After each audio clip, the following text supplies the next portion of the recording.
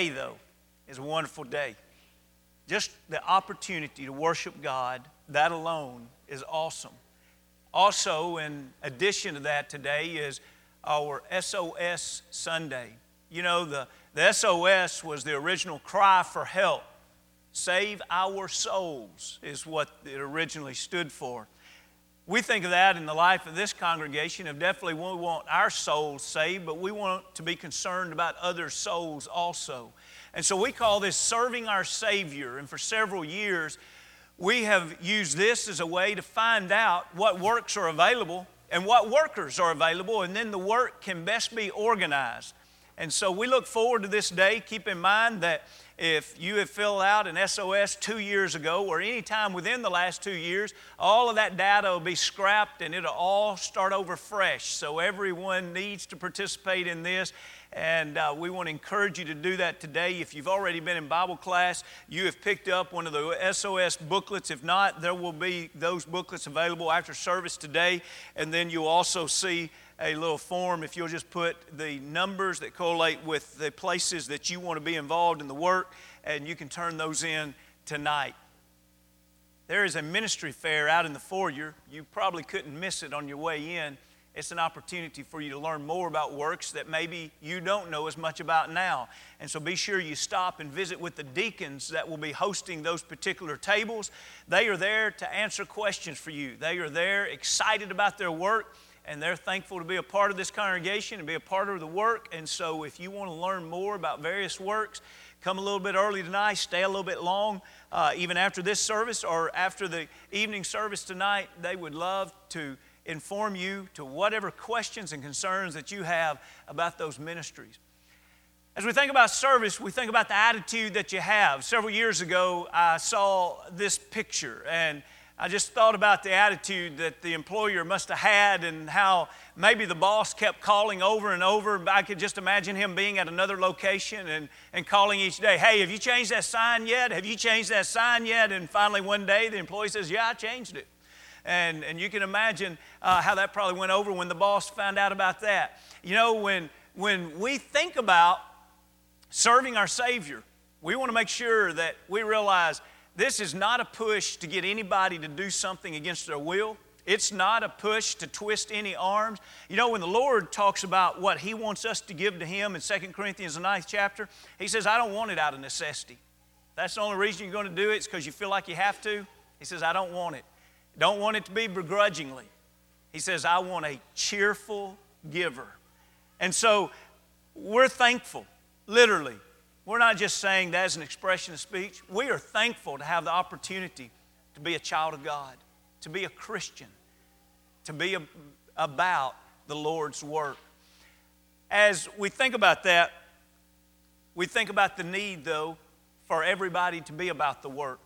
You know, Western Union made this sentence up because they could type this one sentence, and in this one sentence they would have the 26 letters of the alphabet to test whether or not their communication was arriving as it should arrive and with accuracy that it should be.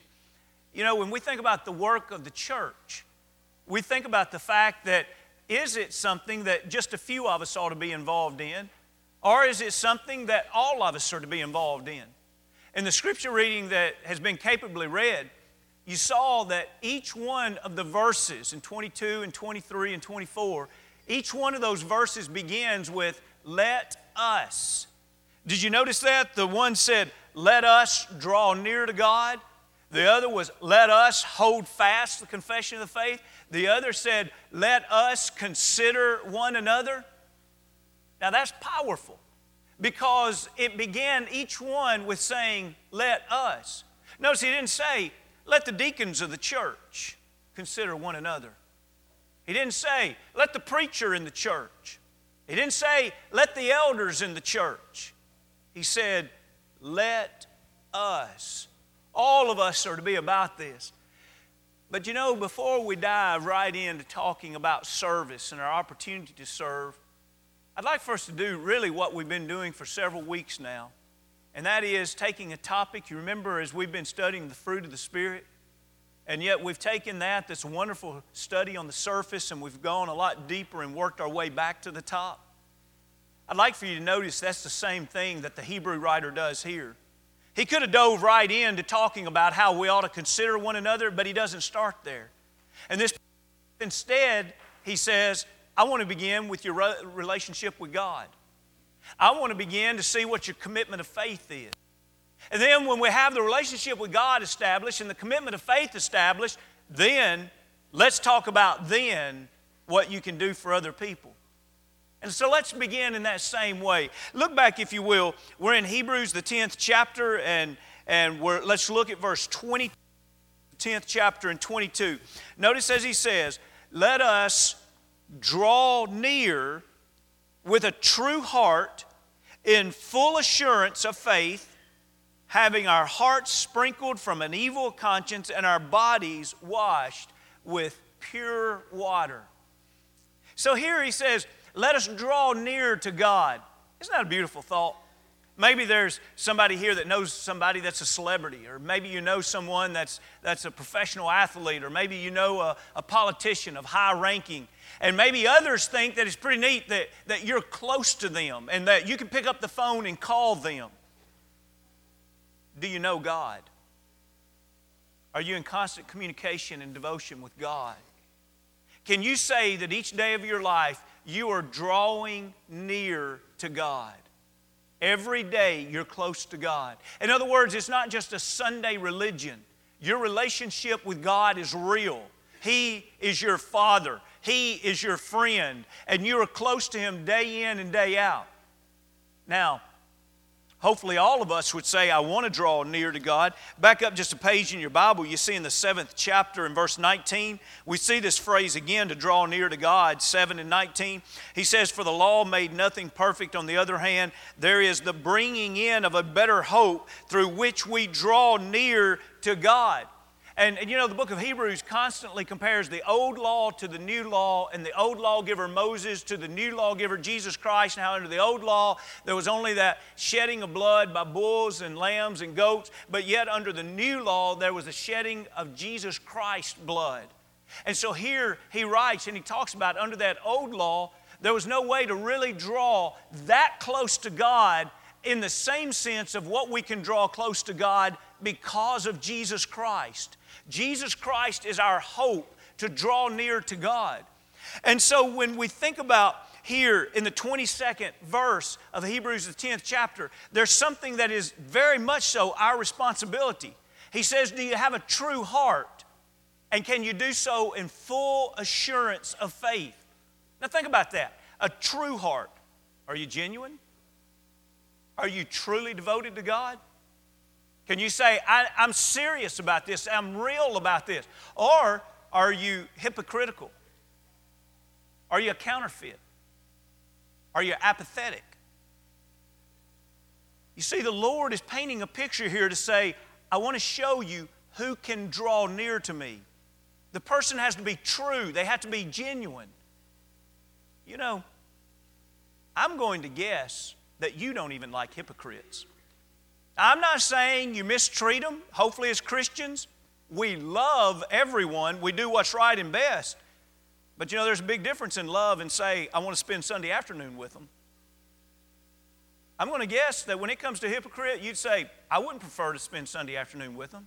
They get on my nerves. You never know which way they're going to be. They're two-faced. They talk with a forked tongue. They're not genuine. They're not true. You know who else doesn't like hypocrites? God doesn't. Oh, He loves them. He sent His Son to die for them. But if they decide to live their life in that way, God says, they won't be a part of my family. They will not draw near to me.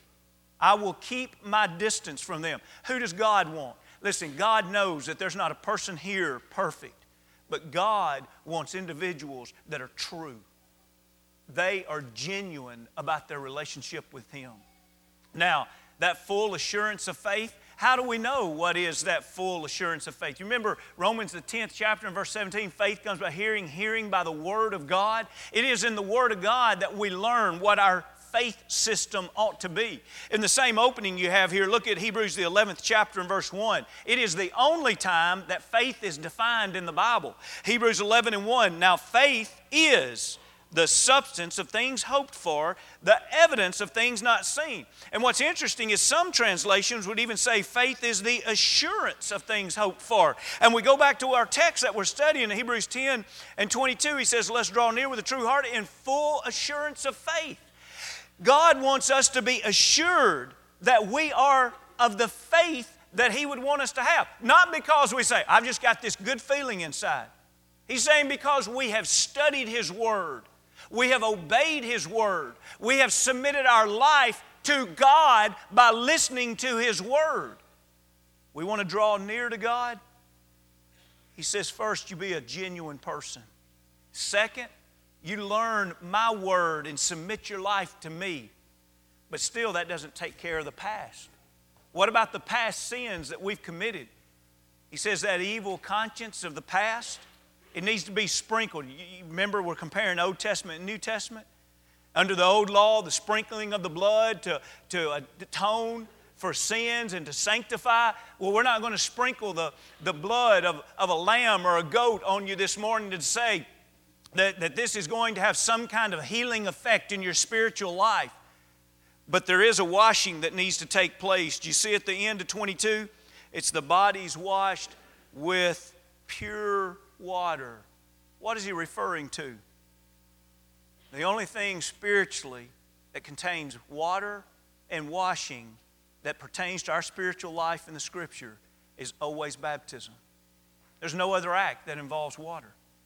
And so he says, what I want you to do about those past sins, now keep in mind, who are we talking to?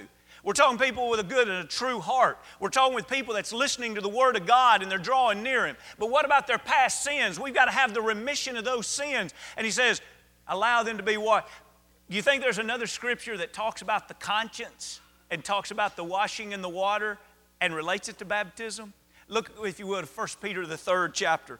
1 Peter the 3rd chapter. 1 Peter the 3rd chapter and verse 21. It's 1078 in the Bibles. It's in your pews there, or it's on the screen. In 1 Peter 3 and 21, there is also an antitype which now saves us, baptism. Now, an explanation of baptism in parentheses here given by God is this. Not the removal of the filth of the flesh. In other words, it's not a physical bath. There's something much deeper. It is the answer of a good conscience toward God. Well, where did this have its power? Through the resurrection of Jesus Christ.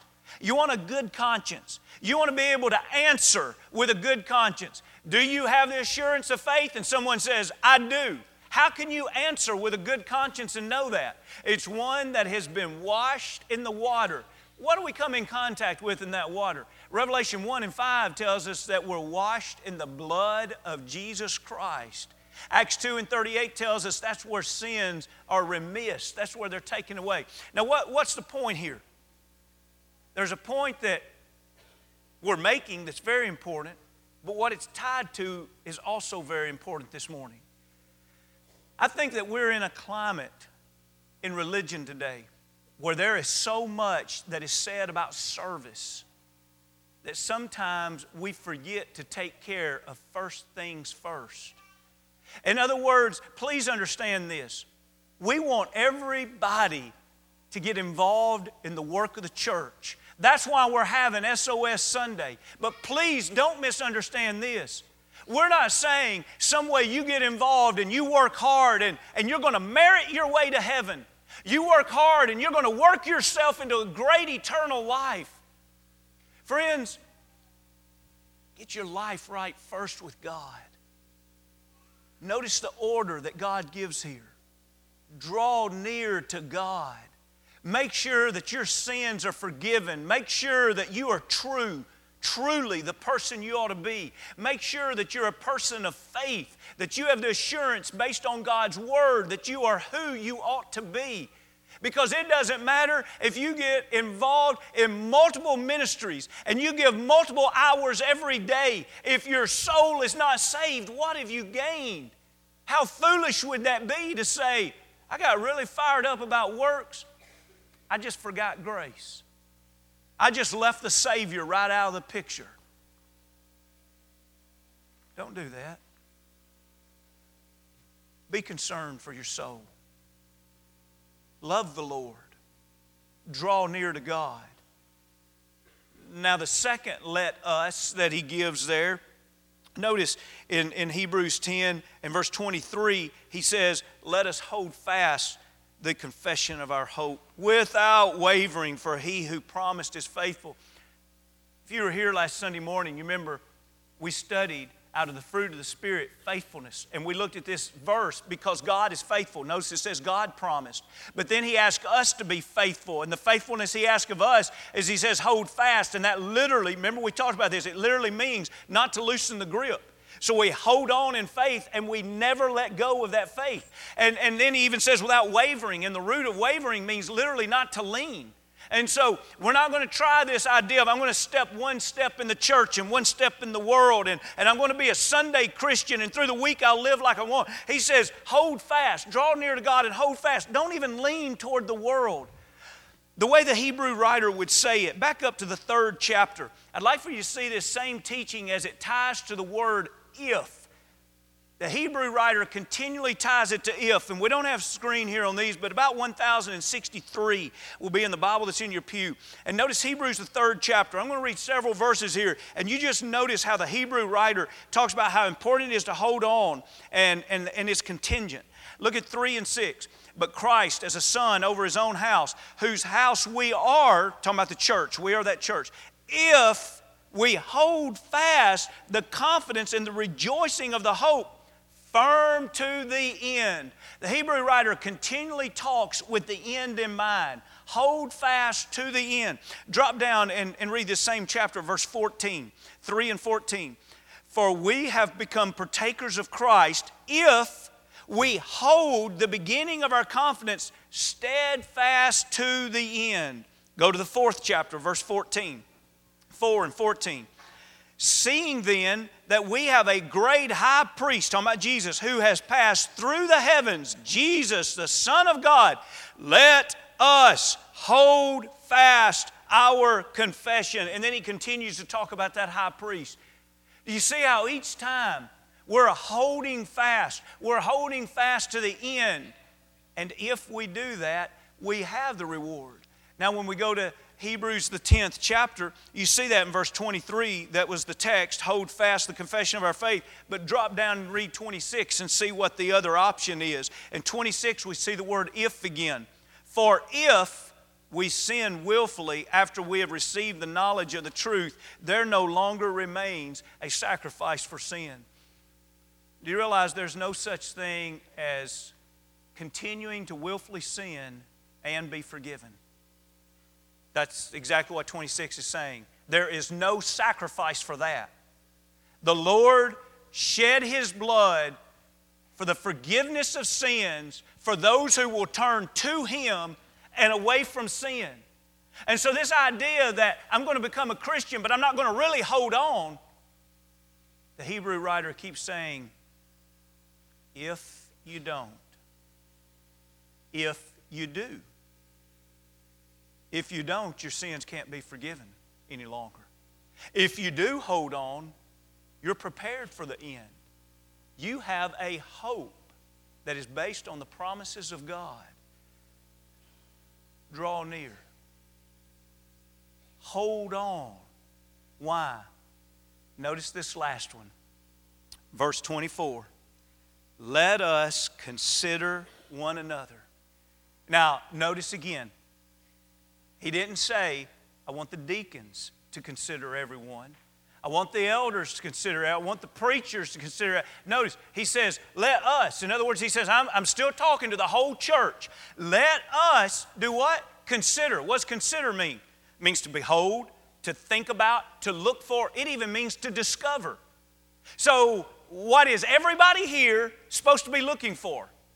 Everybody here is supposed to be looking for one another. Well, what are we looking to do for one another?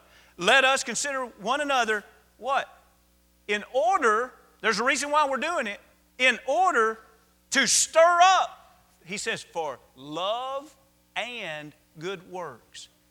Everybody here is responsible to help other people love God and do good works. The stir up there is such a strong word of action. another place, this exact Greek word. I'm not talking about the root of it. I'm not talking about some version of it. I'm talking about the exact Greek word is used in Hebrews, the 15th chapter, when Paul and Barnabas had such a sharp contention that it split their second missionary journey because they couldn't decide whether or not they were going to take John Mark. And Paul said, I'm not taking him. Barnabas said, I'm taking him. They had such a sharp contention. That's the same word here for stir up. Such a sharp contention that they split their ways. What's this word stir up mean? Stir up means that it is something that moves us into action. What are we supposed to do? We are supposed to be helping others move into action. Of what? Of love and of good works. What are those good works? Well, it's the work of the church. We could look at many. Remember Matthew the 25th chapter? Remember those that heard, well done, thou good and faithful servant?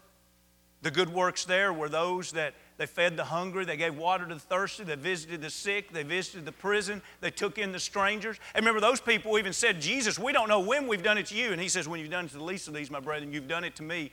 Love one another. You remember John the 13th chapter when Jesus washed the feet? And then after he washed the feet, he told them that he did that as their teacher. Now they were supposed to go out and love one another in the same way. And he even said, I give you a new commandment later in that same chapter, to love one another as I have loved you. Love one another. As we think about the opportunity that we have, we realize that not only is it an opportunity, it's a responsibility. Let us stir up others to love, to good works. Do you always think it's a little bit strange when somebody talks to you in third person? You know, like if I stood up here this morning and at the beginning I said, David is very glad to be here this morning. David hopes you're glad to be here this morning. Now, I know there's a few of you weirdos out there that probably do that and think that it's normal, but I'm just letting you know the rest of the world doesn't think that's very normal. And it always kind of raises an eyebrow. Why do they do that? Do you know people do that same thing with the church? Who's the church? The church is not this physical facility. This is the building. The church, that's the people. And for example, here, 3 times in a row, he's talking to the church. He says, let us. But then you hear those strange remarks sometimes people will make when they talk about the church in third person. Well, I tell you what, up there at the church, they're just not as friendly as what they ought to be. And this be a member of the church saying it. And you just want to say, what? Oh, we're not perfect. I'm not saying that. I'm just saying how odd is it that they talk in third person? Well, I tell you what, up there at the church, they just need to do more mission work. Or up there at the church, they just need to reach out more in the community. Let's make sure that none of us are spiritual weirdos. And let's make sure that we say it the right way. You know what they need up there at the church? We need to be more friendly. We need to be reaching out to our community more. We need to be making sure that mission work is done. All of us realize that we're not perfect. We follow a perfect plan, but we're not perfect. We can do it better. But there is no such thing as being a faithful child of God and talking about the church in the third person.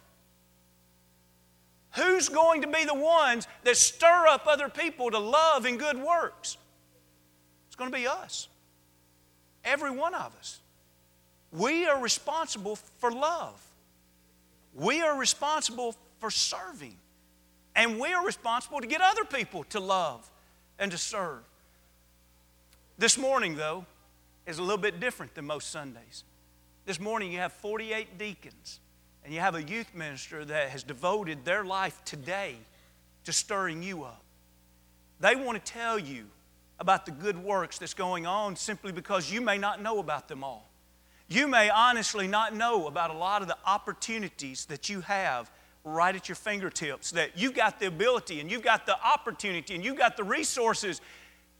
We're not asking anyone to do something that's not your ability, that you don't have the time to do, or you don't have the resources to do, or you don't have the ability to do. We're saying what God says, 1 Peter 4:10. He's given everybody an ability. He's given everybody a gift. Make sure this morning you take the time to read through this booklet. Ask the questions that you need to ask to the men that are out in the foyer. And make sure you take the time to make a commitment to say, I want to be involved in the work of the Lord. First thing I need to do in my life is draw near to God. And when I do that, I need to make a commitment that says I'm holding fast and I am not ever going to let go. And from there, I want to love other people. How selfish would it be if I thought about wanting to go to heaven but not concerned about serving other people and encouraging them to go with me? Let's make sure that our life is always, always about the Lord and His church and helping everybody that we know to love Him and that body. This morning, are you saved? If not, we've talked about salvation this morning. And we would love to assist you in any way that you can. Maybe you still have questions. We'd love to just sit down and study with you individually. Whatever you need, whatever would help you take steps closer to God. We want you to draw near to God. This morning, maybe you've struggled with holding fast. You need to repent of sins and confess sin and pray forgiveness. We'd love to see you rededicate your life. There's not anybody here perfect. But let's make sure that we all leave here saved and concerned about others, giving our life to serving our Savior. If we can help you in any way, come as we stand as we sing.